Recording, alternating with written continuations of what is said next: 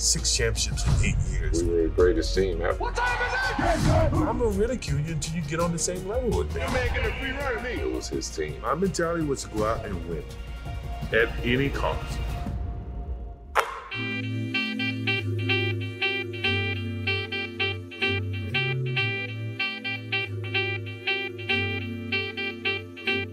What's up, everybody? It's Free Association from my living room and Donnovan Bennett's Parts Unknown. What part of your house do you record this podcast in, Donnovan? In my bedroom closet. Is that actually true? It is. Wow, you're just a real professional. You get like the actual perfect audio experience. Good acoustics, lots of clothing to absorb sound, and it is as far away from my child's bedroom as possible. So there are dual reasons as to why I am in a small closet right now. Again, we've talked about the pros of you going viral with your son and having him walk in during one of your broadcasts, but I just think that, yeah, it doesn't translate as well to the podcast medium. You probably want to save it for a watch party. Well, I mean, that and the fact that he cannot walk. Those would be Can he crawl? He can crawl. See, there we go. I've heard that when the kids start to be able to crawl, that's the part where like now you're on high alert that everything in the house is a danger.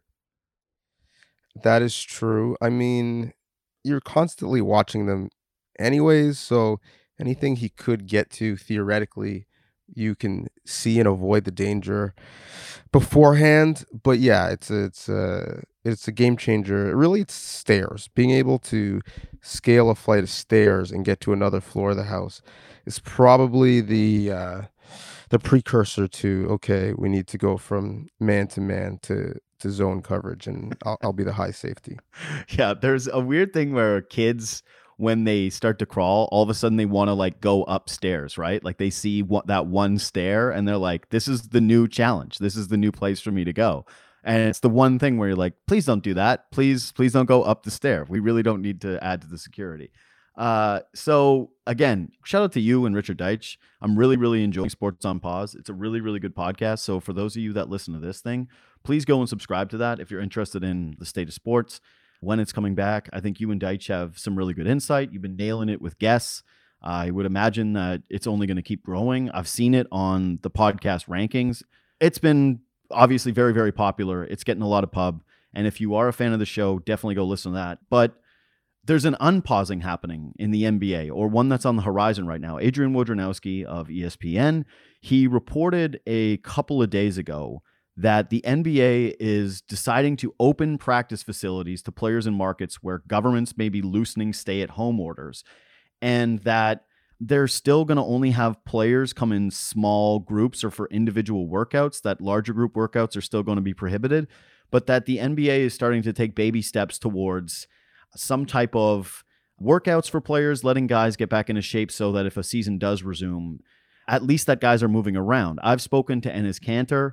He is in a small apartment in Boston, and it's not easy for this guy to move around. It's not easy for this guy to get in shape. We know there's other guys in some cities where they've got a home or they've got a hoop in their yard where they're able to move around a little bit. This is a baby step. I'm always pretty wary as to whether or not to weigh in on exactly how I feel about this stuff, because I'm not a doctor. I can only do my best job of listening to scientists or listening to doctors.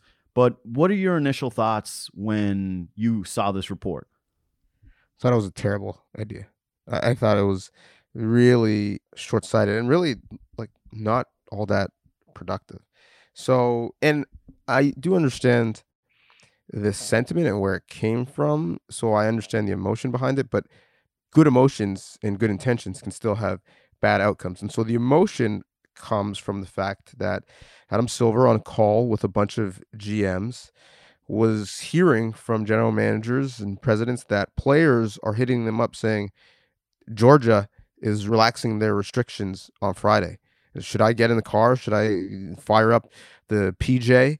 Should I get to Atlanta and start getting into runs at Lifetime Fitness in Atlanta, or 24-hour fitness, Planet Fitness, name your fitness, getting their fitness in Atlanta? These are the most competitive creatures in the world. This is how they got to where they are. So naturally, they're going to want to push the envelope. And you're taking away something that they love abruptly, cold turkey.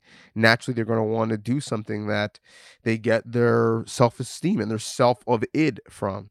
So Adam Silver, seeing this problem arising, saying, well, I don't want a bunch of the NBA to congregate in Decatur, Georgia, or Atlanta, Georgia, getting in these random runs at health care facilities. Who knows who's going to be there, how often they're clean. That's just a nightmare. And it could, in fact, delay the game coming back rather than speed it up if something goes poorly. So we've got these facilities, they're sitting vacant. Why don't we allow them to use them in the states that the restrictions have been relaxed? Well, there's two problems there. One is we learned on the good side of this that the general public is taking their lead, not necessarily from what the president says or medical officials like Dr. Fauci are saying. They're taking the lead from celebrities and athletes and leagues, and they felt like this was serious when the leagues, in this case the NBA, took it serious. And so if a league like the NBA starts to go the opposite way, then maybe people stop being so vigilant in terms of social distancing, and maybe we stop flattening the curve and we see a spike. So that's the one fear, is that the NBA has a real chance to lead. And the pro of that outweighs the con of, well, you get shots up for 2.5 more weeks before you could have. Like, is that going to change how guys return to play whenever they do, if they even do? I don't think so. The other massive issue is it's a competitive balance issue. And so basically you are giving a competitive advantage to the teams that happen to be in states where either their government leaders are a little bit more reckless or less pragmatic than others, or where their population is a lot less, and thus the spread of the disease hasn't been as fast. So if you look at markets like New York, the Nets and the Knicks, two teams in the New York metro area, LA, the Clippers, and in just the state of California and how dense it is, Sacramento, Golden State, the Lakers, those 4 teams. Those teams are going to have to wait longer, theoretically, to be able to allow their players to practice than the Indiana Pacers because of the density of that population, or the Atlanta Hawks because the local authorities in Georgia just don't really care. And so I think that's a nightmare. And what happens when people say, okay, well, you can gather 10 at a time?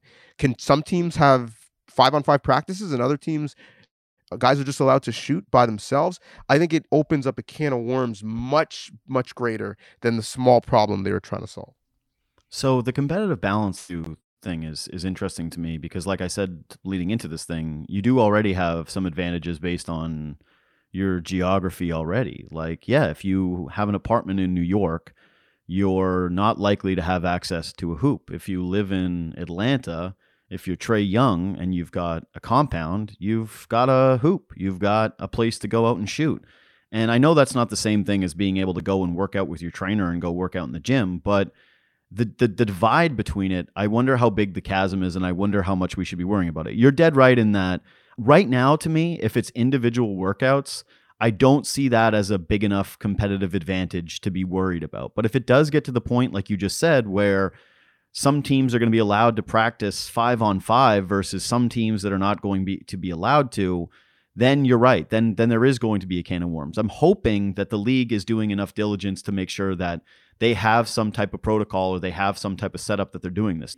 This is weird, but I think the NBA, in a way, has kind of earned the benefit of the doubt when it comes to my trust as a fan, when it comes to the way that they act responsibly. And you can make the case that, all right, they tried to extend the season, and if not for Rudy Gobert, who knows how long it would have gone on for before the league did end up having a shutdown, and how much of this was, the NBA and the good nature of its heart and the good spirit that it has versus social pressures and just the need to shut things down. But I don't think Adam Silver is going to come back hastily here. And individual workouts, to me, as of right now, my hope is that being alone in a gym or being a one-on-one with a trainer, that is not a risk that I think is too far. Again, I'm not a doctor. I'm not a scientist. I don't want to really go into those uncomfortable places where I'm not qualified to share what I think should be the case, because all I think is that the head medical people, the head scientists in charge of this, people who have dedicated their lives to trying to understand the virus and viruses in general, that's who I'm going to take my cues from. All I'll say is that in Italy, one of the countries that was hit harder, if not the hardest, Serie A teams are opening individual training on May 4th. And there are other sports that are starting to take these first steps into how do you come back. It's going to have to be with this. This is going to be the first step in everything, is these individual workouts. They're going to come first. And I just don't think that there's going to be a time that in a world without a vaccine and that it's going to be comfortable, or that it's going to feel comfortable, or that it's going to feel the right time, that it's always going to kind of feel this way. And it's going to be about the risk that the players, the leagues, the public, and that, again, health officials are going to be able to determine is close enough. And so I think we'll have to see where the NBA is still weeks from now. We probably still won't see practices weeks from now.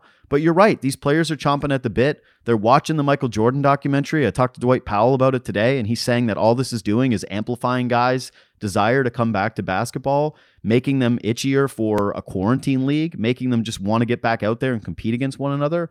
And I just don't think there's going to be a perfect way to come back. And I think it's going to be really, really difficult in terms of how we make these judgments. So I get what you're saying in terms of, well, there's inequities as it is. Mike Conley has an indoor hoop. Trae Young doesn't. And, there's many players who live in condos who don't have hoops. There's nothing you can do about those inequities. There's inequities in terms of guys have personal chefs and personal trainers and other guys don't. And even on the same team, there are inequities. Kyle Lowry has a multi-million-dollar house in Mississauga, and he has another one in Philadelphia. I'm not sure which one he's happening to be at. Serge Ibaka lives in a condo. And most of the Raptors live in condos. So even on teams, you're going to have those inequities. That's nothing Adam Silver can do. He can't say the entire league is staying in dorm rooms to keep it fair for the foreseeable future. And even when we're using comps like what other leagues are doing or other countries are doing, Italy is, depending on where we're talking about, 1 to 2 months ahead of us. So that's one thing to keep in mind. And even when you look at the country of Italy, the way the virus was rampant in Italy is different in the north than it was in the south. And actually, in a very weird and sadly morbid way, the virus spread so quickly and was so lethal in Italy that it's not a great comp, because in many ways it died off with a lot of people dying. And so that's not necessarily a ideal scenario. Part of flattening the curve is it's keeping people away from the virus as long as possible. Thus, people don't die. And if you really want to return to a sense of normalcy, sadly, the quickest way is like, okay, well, some people are going to get it. They're going to die, but they're not going to give it to anybody else. And then it's a wrap and we keep it moving. I don't think that the United States of America wants to be in that position. And I'm certainly sure that Adam Silver is not making his judgments based off a model that looks and feels the way it did in Italy at its height.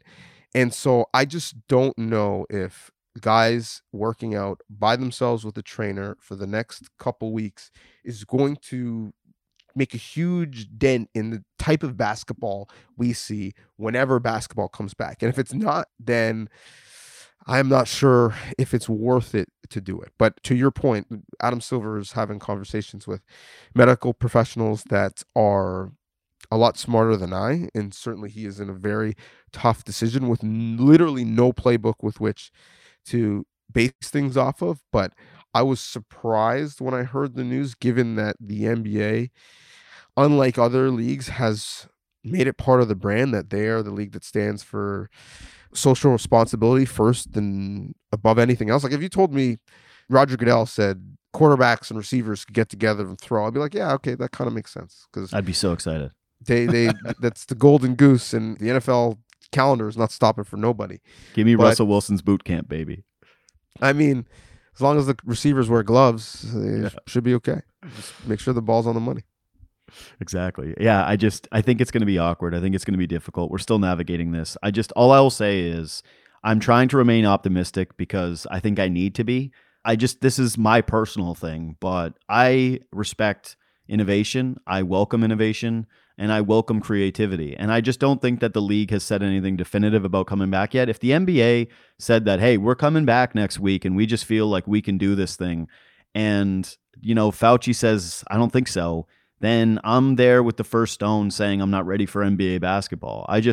I think that as of right now, all I'm going to do is wait and see this approach. But I don't really have a problem with these leagues planning and preparing for potential eventualities of the way that this thing goes, because I don't think it's going to be perfect. I think that we're going to have to operate in a world where there's going to be concessions in certain things, and that we just have to be ready for that. But the one good thing is that we still have this Jordan documentary, and you did a really good interview with Jason Ayre, an excellent interview with him. We're going to play that in a few minutes, but I just finished watching The Last Dance episodes 3 and 4. You and I are digesting these in different ways. You are very fancy. You are in the know. You are in the circle. You have the advanced copies as far as they are available, which I think is through episode 8. I'm just following along the good old fashioned way, which is, I guess, through Netflix in this country.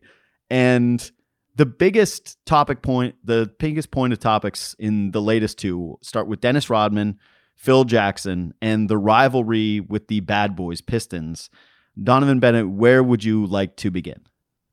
I mean, we could start there. There was a reaction, and so you did mention I'm watching this and experiencing it totally different than. Are you rewatching? Sorry, I wonder how you're doing. Like, when is the last time you watched 3 and 4? So I mean, I watched them. I watched them twice. So I watched them and I take initial notes on them as I watch them. Actually, yeah, or I watch them for pleasure, I suppose, with my wife, and then I'll rewatch them and dial down exactly what I want to extract from them for the articles that I'm writing about them for sportsnet.ca. So I kind of watch them with different eyes, but I'm totally watching them no matter when, in isolation from the reaction that the greater public is having. And so it's interesting for me after the fact to see what resonates with people, what starts trending on Twitter and what doesn't. Like, there's some things that are quite obvious that are going to be points of conversation. Like in this episode 3, spoiler alert for those who haven't seen it, the Dennis Rodman load management story where he decided he needed a vacation. He went to Vegas, and I don't feel bad about saying that because ESPN used that story to promote the episode. So if you haven't heard that happened, well, then I mean, no. Listen, here's the thing: we're here, man. Like, if you're listening to this episode of Free Association, we're doing it with the assumption you have seen this thing. If you want to stop it, if you want to pause it, you want to go listen to these things later, you want to listen to us later because you're already following on Spotify and you're already subscribed on iTunes and you've already left a review and you've already done those nice things. That's great. But we are proceeding as though you have listened to this thing. There's no more spoiler warning from here on out. Like, it is what it is. Yeah. And as Faisal and I said when we recapped episode 1 and 2 and the series as a whole, even if you listen to us talk about it and then rewatch it, we're not going to spoil anything from you. The great part of it is hearing Jordan and Rodman and Phil Jackson, them tell these stories and them recant all of the things that went on. So it's not going to take away from the experience. It's not the cliffhanger at the end of a movie that nobody knows, what's going to happen. So I'm watching it kind of with my own thoughts and then seeing the rest of the world react. But one thing in terms of the reaction Sunday night when it aired in the United States is that everyone was reacting. Oh, that's basketball. That's old school basketball. That's a rivalry. We don't have enough of this anymore. That's what's wrong with the game now. The game's too soft. Like, shut the hell. Listen, number one, okay, were guys so tough back then? Magic Johnson and Isaiah Thomas, before they had their own rivalry, they kissed at half court. I mean, come on. What are we talking about? And if you weren't paying attention, Michael Jordan and Danny Ainge were talking about the fact that they went golfing together on the off day of a playoff series. Kyle Lowry not long ago got eviscerated for the audacity of seeing if Ty Lue wanted to hang at his house. Michael Jordan played 18 holes of golf with the guy who's going to be guarding him. And so the whole notion that we don't have rivalries anymore, players are too soft, players are too friendly, AAU culture. I mean, I suppose if you could feel that way, that's fine, but don't act like players were never friends before and that everyone was Rick Mahorn and was trying to clothesline you when you went in the lane, when guys were friendly on and off the court before as well. So that reaction to me, I guess I shouldn't be surprised, but I don't think it's accurate. First of all, when we are old men and we look back on journalism and the state of sports journalism, you know damn well we are going to be the same way, where we start saying well, back in my day, you know that's going to be a part of it, right? Like that's just a part of getting older. Like that's just what happens. I hope not. I'm sorry, it's going to go down. It's definitely going to happen. I do that for some things. Like Right. when I see Tory Lane's quarantine radio, girls twerking for money and investments in their Do Venmo they even accounts, get money? I'm like, I don't, is the money worth it? No. Yeah. Like, I'm like, okay, I'm now the old guy. Like, I'm thinking this is ridiculous. But I honestly feel like if you asked me that, I'm now 36. If you asked me if I was 26, is this a good idea? I'd be like, no, I think this is kind of ridiculous. So I don't know.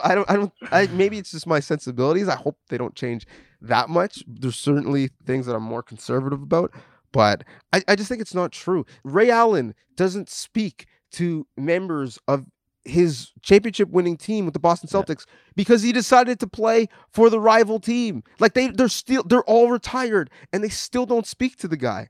So yeah, there are some rivalries that are bigger. Chris Paul used to have Steph Curry at his basketball camp, and Steph Curry looked up to him and wanted to be, another great guard coming out of Carolina. All was good and well until Steph Curry embarrassed Chris Paul on the court a couple times and won a couple championships that Chris Paul never won. Now, all of a sudden, they're not sharing the spotlight in State Farm commercials. Chris Paul is going out of his way so that Steph Curry can't get pregame shots up in the playoffs. Like, there are still beefs. I mean, the beefs maybe play out differently. Having guys tweet at each other like Karl Anthony Towns and Joel Embiid, maybe we see it differently. But there is still guys who disagree. And back then, there were still guys who had love for each other. The Space Jam stories of guys in the league on that set just going hard in the offseason. Reggie Miller, who, last I checked, did not have speaking roles to start the movie. He went to the set because he wanted to get in some good work. So I just think that the players then and now are more alike than they are different. So I think you actually just made my case for me, which is that it's a two things can be true situation, that we tend to amplify things from the past, and when we compare them to today, it just there is more in common than I think people of a certain vintage will ever be willing to believe. Let's just put it that way. Like I agree with you. I don't think that Chris Paul's desire to win is any less than anyone not named Michael Jordan, right? Like there's clearly something that separates Jordan from others.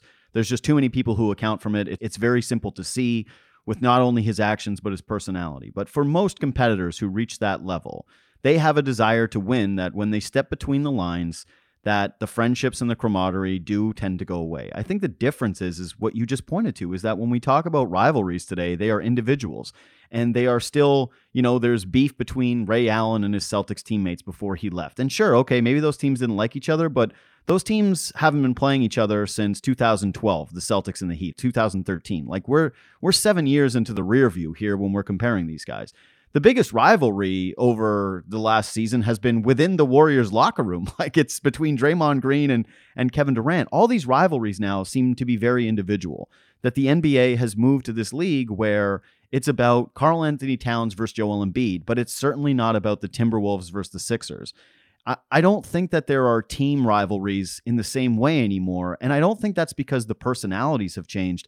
I just think it's because of so much of how the culture has changed. You look at this documentary, and to me, the most shocking thing is still hearing Jerry Krause openly admit before the NBA All-Star break that Phil Jackson is not coming back no matter what, as the team is tearing off wins, as they've just figured out that Scottie Pippen is going to come back to this organization. Scott Pippen.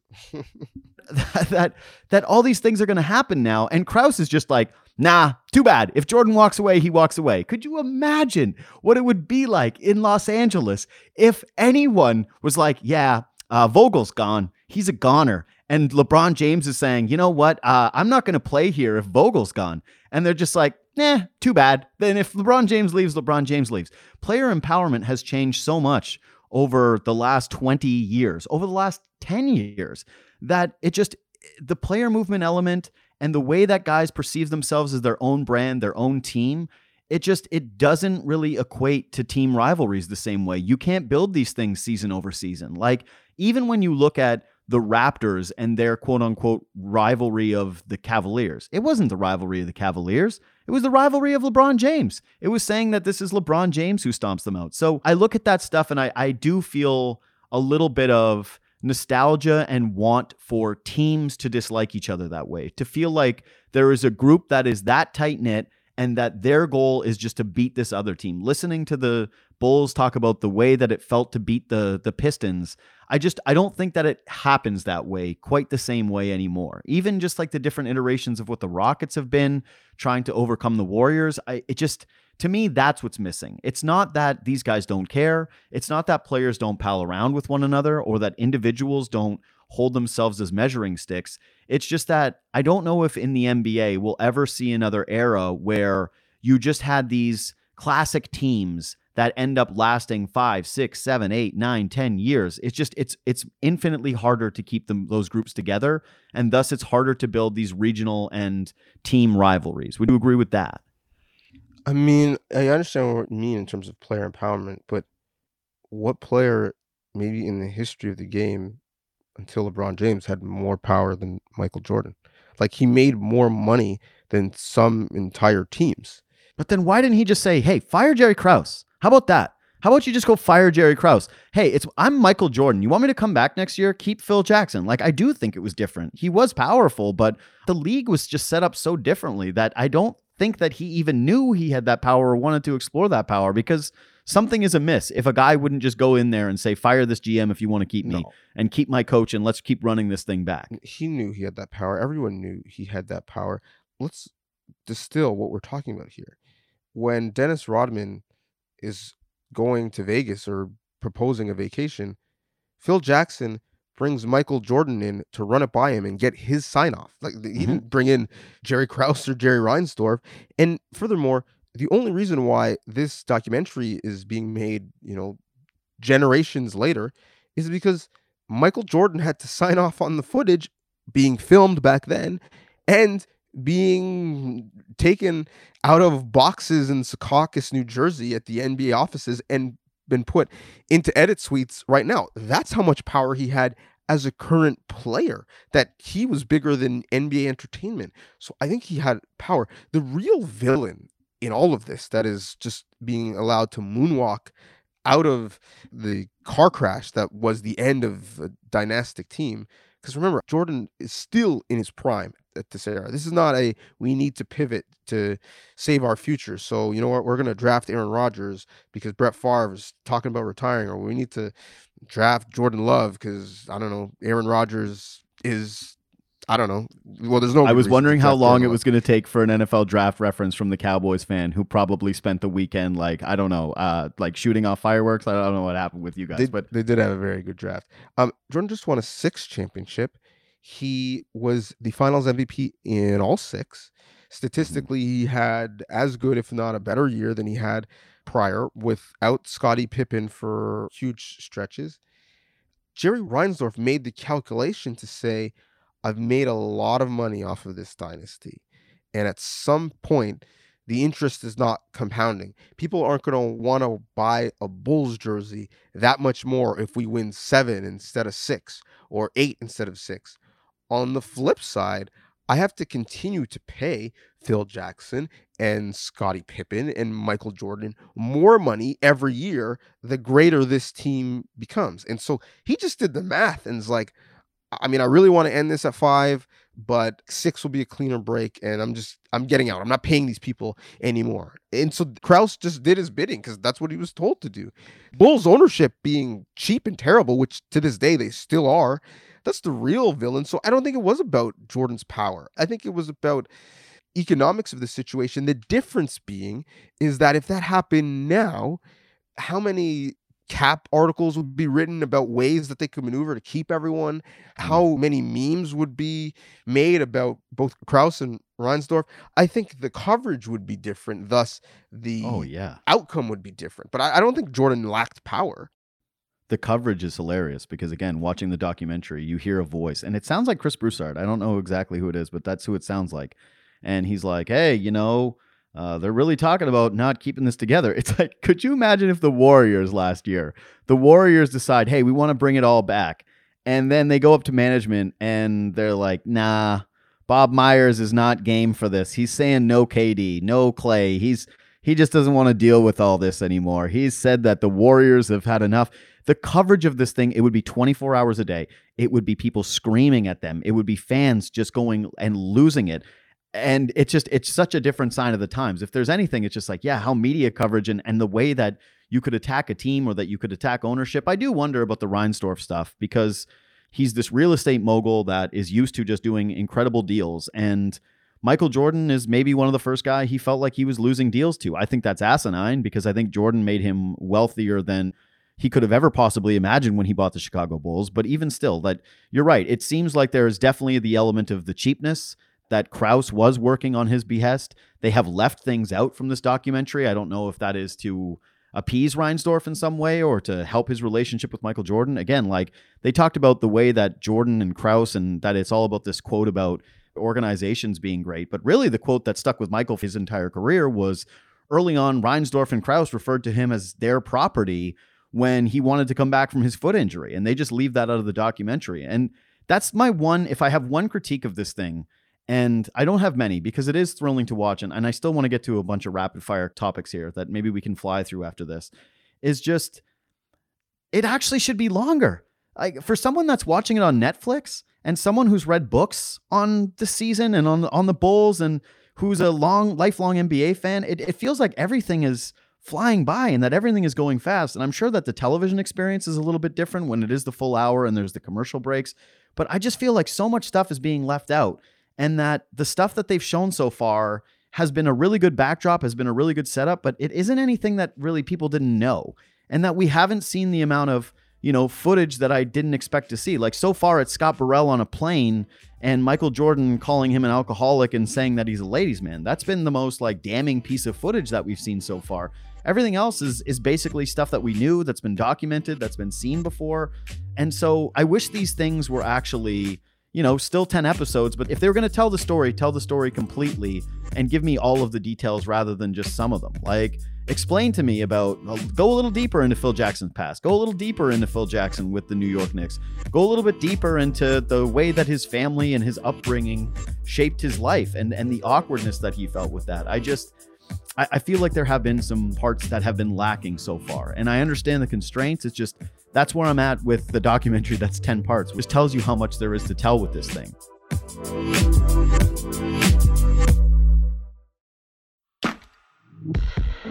So we've got some new things for you this NBA season. And no, it's not just Terrence Davis playing so well. We have a newsletter that'll break that down and so much more. Our weekly newsletter from NBA editor Stephen Leung. It gives you original content, opinion, analysis. You can't find it anywhere else, and it is delivered directly to you right in your inbox, sportsnet.ca/newsletters. Just subscribe, and we got you.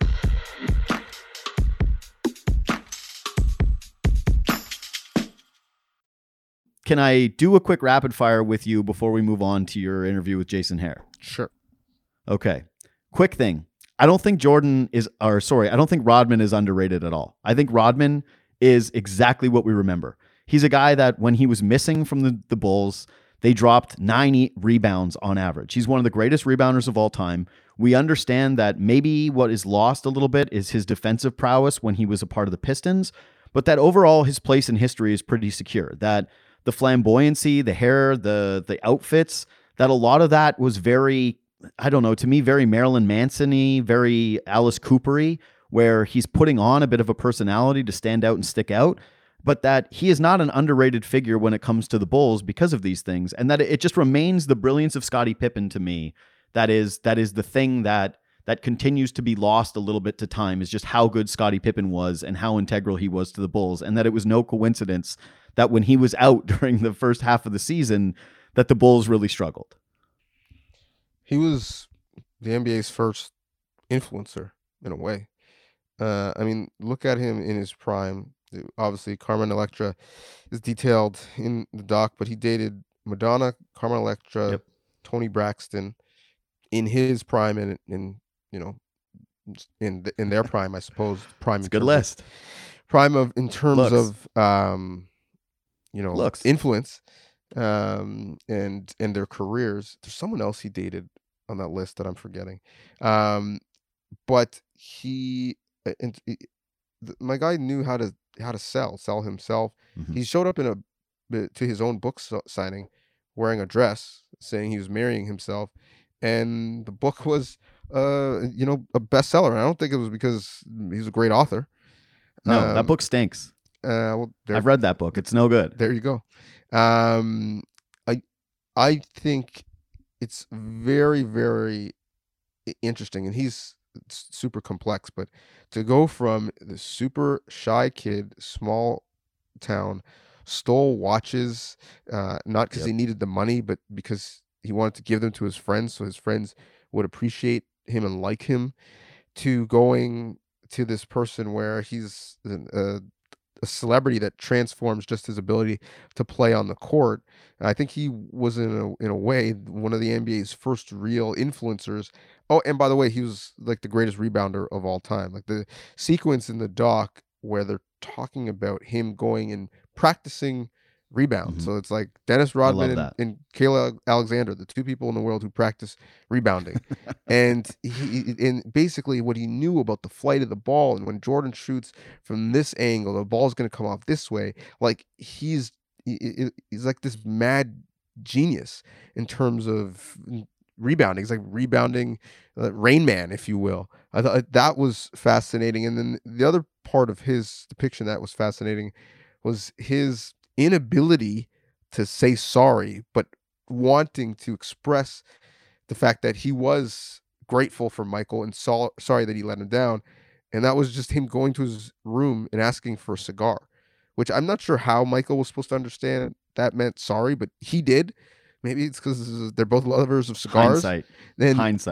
And if you love a cigar so much that you got to give one up randomly to someone, that's really something. But yeah, I think Rodman is properly rated. He opened up a space for Draymond Green to be Draymond Green, if you will.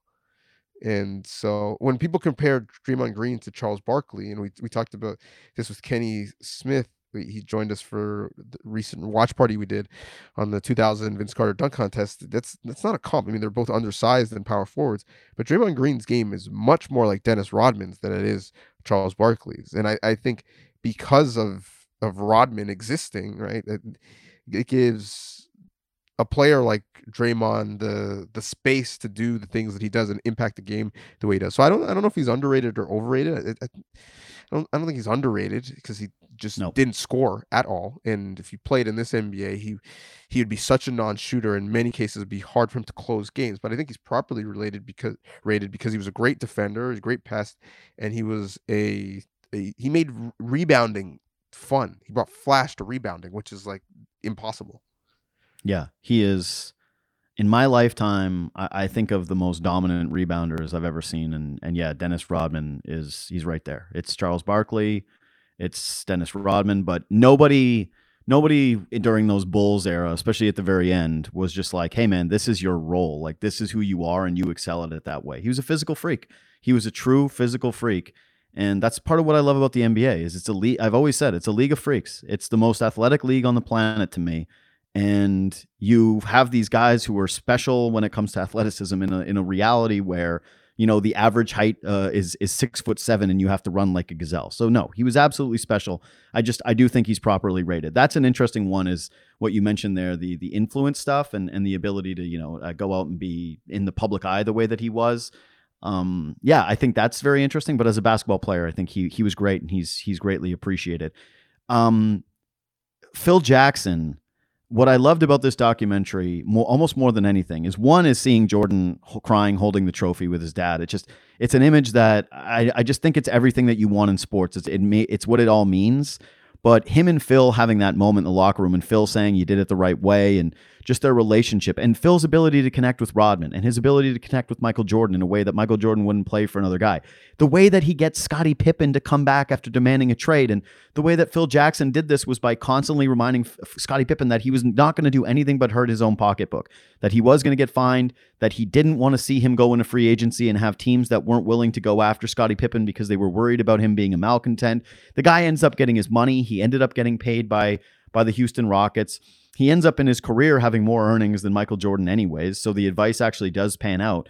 But I just think that is the thing about Phil Jackson and about all great coaches that I find so fascinating. I think there are millions of people out there that can do X's and O's.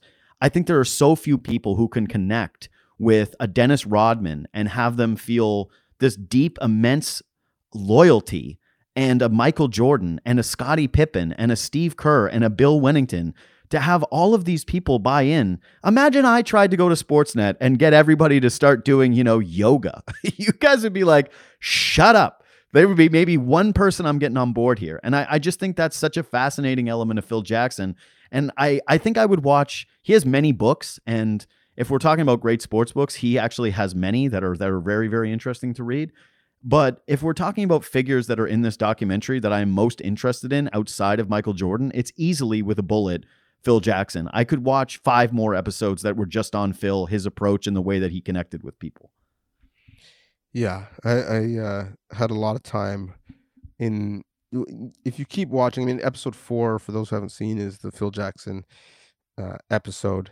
So I have a lot of time for the Zen Master and his perspective throughout this series. I to come back to what you said earlier about wanting to unpack more of that season and see more behind the scenes.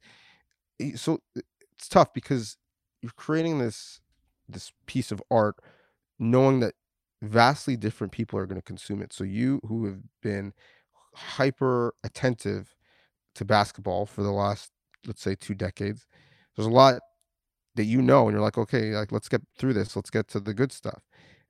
But there's a bunch of people who, in order for them to appreciate the behind the scenes of 97 and 98, need to know the backstories, need to know where these guys came from, what made them who they are, the fact that in 97, 98, they're all rock stars, but really at the heart of their individual stories, they're all kind of underdogs.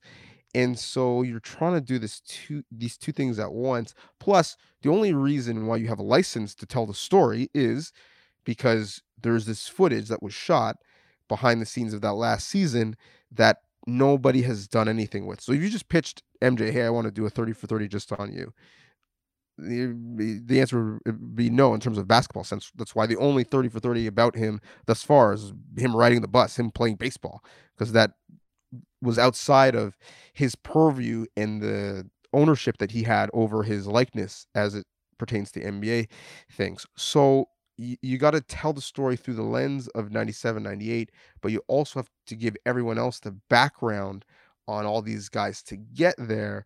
So you're kind of doing multiple things at once. So I do really, it's tough to, I don't want to say too much because I know there's still stuff to come, but I do really appreciate the approach, because it's like, okay, you guys got the Coles notes, we're going through time, but it's about 97, 98, so we're giving you little bits of 97, 98, weaving that into the story throughout, and then once everyone's caught up to 97, 98, then the series finishes like with a real strong push, if that makes sense. And Phil and his perspective is a big part of that. Okay, that's phenomenal. I was actually going to ask you, without spoiling anything, do we actually start to get things that we don't already know? Because at this point, I would say that there has been nothing that has been shown that I did not already know through books or old articles. Like it's all been documented. It's all there. Well, I mean, you didn't know Rodman went to Vegas for a couple days. You didn't know necessarily the level of disdain on the team for Krause. You obviously knew that there was financial issues. No, the Krause stuff is like the most documented thing that's out there. Like Crumbs, calling him Crumbs, and Jordan's absolute hate for him. The reason that Phil Jackson, a guy who, again, he brought in, who he brings from, very, very small leagues, who he identifies early on and then grooms to be a head coach, to someone who the players and their feelings towards Krause being a guy who was a violator of the room is like, it's very, very well known. And like, yeah, Michael Jordan, even at his Hall of Fame speech, ends up insulting him. At this point, that there has not been something that has not been public record, honestly. Like this stuff has all actually been documented. Seeing some of the footage is really cool. Outside of, like I said, outside of the footage of Scott Burrell and Michael Jordan on the plane, like there just hasn't been anything that's overly illuminating. We knew about the blow up with Krause and Pippen. Like it's been set up so far. I did think that we were going to end up having some more behind the scenes footage at this point than set up 4 episodes in. Quick, firing through a couple of things. Jordan's finger is disgusting. Is this explained? Like, did he break? Is that just basketball? Is basketball like wide receivers? I mean, I think all basketball players' fingers are not great. No, It's so bad. It's like it crooks off. I had to pause the tape to look at it a little bit more. Like, have you ever seen Calvin Johnson's fingers? I have actually. Oh, like that's what it reminded me of. I'm like, I don't know how we got here. Jordan criticizes Craig Elo for his defense in this documentary and says it's a mistake and that it should have been Ron Harper, and they cut to Ron Harper. But Elo's all over him. Do you think that Craig Elo could have played that any better, or that Ron Harper could have played the shot any better when it comes to Michael Jordan? Well, you love the fact that two things can be true. Yeah, Elo was all over him, and Jordan hung and pumped and waited for Elo to throw himself out of bounds on the ground like a child having a temper tantrum, and Jordan hit the shot and had the beautiful fist pumps. But Ron Harper certainly could have and would have done a better job. I mean, one of them was known for his defense and the other wasn't. And one of them was basically almost the exact same size and build as Jordan, and the other wasn't. And I mean, Jordan feels Ron Harper would have done a better job. Ron Harper feels like he would have done a better job. I don't know what Craig Elo feels like. He's probably still in his feelings, sitting in row 1. But I mean, I think the methodology of, well, if there's going to be a switch, well, then Ron Harper will have him on the switch. Well, I suppose that's true if that switch is with Ron Harper's man, but why would the Bulls do that? Because they don't want Harper guarding him. But furthermore, why don't you just have Harper guard him so that he makes the catch hard or impossible, and thus Jordan doesn't get the chance to take the shot before there's an inbound violation. And so, yeah, no, it was a valiant effort, but it's also the wrong guy guarding the greatest player at the time. Poor Elo, because he hits that bucket. He has this incredible game, and now he's being insulted by Donnovan so many years later for being a crybaby, for being sad about Jordan hitting an all-time shot in his face. The Michael Jordan, the interview immediately after, where he says, the guy just runs over. I don't know who that person is, but he just yells, Michael, you stuck it, baby! Michael, you stuck it, baby! You stuck it! Yeah! Is that the greatest post-game interview of all time? I don't know how anything could possibly ever top that. Like Richard Sherman? Like what's better than that? You stuck it, baby. Like he doesn't even ask him a question. He's just yelling, you stuck it. He's so excited. I love that so much. A kamikaze shot. Do you know what it is? Like of alcohol? Yeah, that's what Dennis Rodman keeps drinking. He has a kamikaze song. He's always drinking kamikazes. He's hung over from kamikazes. I had to Google it. I don't recall ever ordering one, but do you know offhand what a kamikaze shot is? Oh, I don't know what's in it, but I do know that it exists. Yeah. Oh yeah, of course. It's vodka, triple sec, and lime, and I feel like there's going to be a lot of people doing kamikaze shots after this. That Dennis Rodman has brought back the kamikaze shot. Killing a chicken in a graveyard and pouring the blood on your opponent's bench. Like the move or too far? No, that's disgusting. That's disgusting in any era. Could you imagine being Phil Jackson and not knowing that was a thing and seeing it for the first time? Like, and hearing the story of what happened? Yeah, no. Oh, I just love that. I think that's one of the funniest things I've ever heard. Scottie Pippen, if he doesn't get that migraine, maybe the Bulls end up winning 7 titles. Yes or no? I'm going to say no. He was 1 of 10 in that game. He was. He probably shouldn't have played. But no, I'm going to say no. I don't think they were there yet. All right. That's all I have for the rapid fire portion. I still can't get over killing a chicken in a graveyard.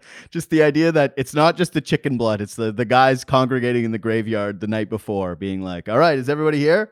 All right. We're going to kill this chicken now. We're going to save its blood. And of course, we're going to pour this over the bench of our opponents in the Puerto Rican Basketball League a couple of days later. It's just too good. You did an interview with Jason Hare. Why don't you set it up for us and we'll call it a week? Yeah, so Jason was nice enough to give us some time to give his perspective on making the doc, but also how the fact that the public is reacting to it in real time like a sporting event, which is not normally the case for a filmmaker of his caliber. And so that part of the conversation was interesting, but I think the most revealing part was the fact that while people were watching, he's still been working on it at home. He took a break from working on it to talk to us, and that conversation is up next. Jason, thank you so much for taking the time. I know this is a busy time. Let's go back to the beginning of the process. What was it like for you sitting down with Michael Jordan, trying to convince him to do this unprecedented doc? Well, he had been signed on before I even came into the picture. The first step was getting his permission after, at that point, 18 years of these films lying dormant in a basement at the NBA. The production company, Mandalay, and Mike Tolan, the executive producer, had to go to Michael and his team and go to the NBA with a pitch and say it's time. And, year after year, people had gone with pitches. This wasn't a new thing. And it was kind of like urban legend in production circles that this footage existed, but we needed Michael's permission in order for people to see it, because that was the condition under which they let these cameras in. Adam Silver told him, we'll never use this footage without your permission. At worst case scenario, you have the best home movies of all time. So it was about 2 or 3 months after he agreed that I was approached to see if I would be interested in directing it, which of course I was. And you've had to do this in the post-production phase through COVID-19. What unique challenges and maybe even opportunities has that presented? There's two challenges. One is technological. We were going from a multi-million-dollar edit facility with 5 or 6 offices and huge audio mixing suites and color correction suites. And then all of a sudden, everybody was in lockdown at their own homes, and we don't have nearly the same technological benefits. I mean, I am finishing this thing on a desktop. There's smoke coming out the sides of it by now, but technologically it was challenging, but more so creatively and just the collaborative aspect of making these things. The joy of it is sitting in rooms with people late at night and just kind of tossing a football around and saying, hey, what if we tried this? And what if we tried this? And that's where you have these epiphanies that make the series what it is. No matter what project you're working on, it's the camaraderie of the staff and everybody is giving their all, and you're all sitting there together. You're like a family. Then they broke up this family, and it's tough to replicate that over Zoom meetings and text threads and email, but we're doing our best. And I don't think we've lost an ounce of the quality in these final few episodes that we're currently finishing right now from our apartments. So everyone has more time on their hands now, certainly, as does MJ. What has his input been like throughout the process? He's been involved. It's been the perfect level of input because you want him to be involved and not be aloof and, disinterested. But you also don't want him involved so much that he's overtaking the project and bullying his way into telling you what to do, which he could because he's Michael Jordan and no one would be able to argue with him because it's his permission that this whole thing is relying on. He's been the perfect partner because he's actively watching cuts and he's giving notes that are actually thoughtful and really productive. It shouldn't surprise anybody that he's also the Michael Jordan of giving notes on a documentary about himself and his team. So he's been the perfect love, and he's in quarantine just like the rest of us. This is the great equalizer globally right now, is that anyone you can think of, they're doing the same thing that you and I are doing, probably in a much nicer house than me, certainly. But Michael's in quarantine with his wife and I think his brother-in-law and a little bit of other family. And they're actively watching rough cuts. On Sunday, the day of the premiere, I sent out the final rough cut of episode 10. We're finishing episode 10's picture lock cut today. It's still a few more weeks of work to finish it, but the actual editing is done today. And the final rough cut was done on Sunday, and Michael watched it on his home computer, just like the rest of the partners in this project. So he's been involved from the get-go.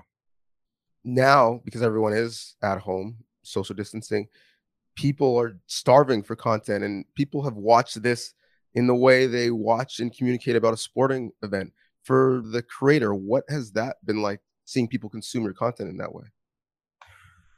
It's really gratifying to me and to our whole team because we were working 100 miles an hour on this thing for the last 6 months or a year. And then we had to kind of ratchet it up to 125 miles an hour just to get to this accelerated finish line. But to be able to see it resonate with people the way that it has, and more so to hear the comments that people are giving about how this has given them an escape and a diversion from these conditions, and how I've gotten a lot of notes from dads and moms saying that they watch this with their sons and daughters, and This reminds me of the time with my dad, and we're Zooming as a family before and after the shows. That's so gratifying because sports were a huge part of my life growing up. And it's one of the things that bonded our family more than anything else is our love of sports, our participation in sports. I can't think of a time during my childhood where I didn't have a ball or a bat in my hand. So it's really, really gratifying to see that in a time of darkness, we can bring a little bit of light for an hour or two every week. At one point, 25 of the top 30 trending topics was The Last Dance. Is it the team or the point that we're in right now or the music? Why do you think this has been such a seismic cultural moment around your piece of work? I think it's a combination of all those things. I think more so that this is nostalgic, and I hope that it's fun for people to watch. I hope it's a diversion and that it brings people back to their youth and allows them to share their youth with the people they shared it with back then, and then also with their kids and younger people in their families or friend groups. So I think that if we had done something a lot heavier, if this was a big expose into a big heavy topic, I don't think it would resonate nearly as much, because I think that people, if they want to see heavy, go to any of the 24-hour news networks and you can see heavy all day long. I think that people need an escape. And, this is a vessel back to your childhood. It's a vessel back to a really fun time in pop culture. The 80s and 90s were, the music was so fun. The characters were so colorful. The sports were so captivating back then that it brings us to a place of safety. So I think that just the subject matter alone, with the timing and the conditions we're all under, it's the perfect recipe for people to escape for an hour or two. One of the immediate responses from the first airing online, on television, was the Jordan versus LeBron debate. Stands on both sides, battled it out. Why do you think people immediately went to that place? I think it's instinct online. That's where people go to argue about stuff and scream into the void. So, we all knew that was going to happen. And I never, from day one, I made it pretty clear that I didn't want to make this a referendum on who was the greatest of all time, because Michael's certainly not interested in that argument. And I am not interested in making that argument as well. If you want to use this series as part of your evidence to have that argument, have at it. And I think it's fun that people discuss that online. It's part of what we love about sports. Our commonality is in agreeing about sports and in disagreeing about sports, and having these, friendly, sometimes a little bit more intense than friendly dialogues online. But it's just what people want to do. And if anything, that's kind of one of the offshoots of what's gratifying about this, is that it gives people a chance to get fired up about something else besides viruses and face masks and staying inside and all of that. So, if it generates discussion like that and it's harmless and it's fun for people to argue about who they like better, then have at it. This is a unique project because there's so many stakeholders. Obviously, Jordan and Jumpman, Netflix, NBA Entertainment, and NBA Corporate, and then obviously ESPN. What was it like managing all of the stakeholders when you're making it? It's probably the biggest challenge, because when you have that many powerful people in a room, sometimes the bullets are whizzing over your head, and sometimes you're catching bullets because you're the one making the argument that you're adamant about on that particular day or that particular week. So there are a lot of knockdown dragouts, respectful knockdown dragouts, but people are passionate about this thing and people have different tastes. If you had 20 people at a dinner table, not everybody's going to agree on what the entree should be. Somebody wants steak, somebody wants fish, somebody's a vegetarian. And we had the exact same situation with all of these partners. But what was key is that at the end of the day, cooler heads always prevailed, and everyone had the humility to say, you know what, this is the best way to go. And oftentimes that was me too, is that I would be dead set on saying, this is the vision that I have for this thing, and we're definitely doing it this way. And then someone would offer an idea and kind of offer it again and offer it again and say, try it this way. I really think you should try it this way. And it actually worked. So all of us, I think, we had a big Zoom call with all of the executives on this thing and all the partners on Sunday night. And it was like we had reached, the precipice of this mountaintop. We're not there yet because we haven't finished the series, but it was a love fest, because it was like, you know what, we all have put our blood, sweat, and tears into this thing for the last 2 to 4 years, some people 22 years. So everybody, I think, is proud of the output or the final product. And I'm proud that we were all able to come to the table and manage our passions and have it be the best thing it could be. Before I let you go, I got to know, as a content creator myself, I stress over the things I leave out, whether it's a written article or, an interview feature. What's on the cutting room floor really hurts me. So for you, the best thing you had to cut out and leave on the cutting room floor that you really loved but couldn't include? Episode 1 could have been a lot longer. You could do a documentary about Michael's years from his sophomore year in high school up through his UNC years and how that shaped him into the man he is today. We all know the story about him being cut his sophomore year, but the meteoric rise that occurred after that for the next 2 years, how he got to 5-star basketball camp and nobody knew who he was. I think one of the coaches there on the first day said, "Who the F is Mike Jordan?" He was looking at a list because this kid, Mike Jordan from Wilmington, was just schooling all these guys. And he rocketed to the top of the high school recruit map in 1 week. In 5 days, he was the MVP of this camp that had a lot of big names at it. No one had ever heard of Michael. So stories like that. I mean, Michael wrote to UVA and UCLA himself, asking them to come watch him play because he wanted to go to those schools, and no one ever responded. I mean, imagine not responding to a letter from Michael Jordan saying, "Come watch me play basketball."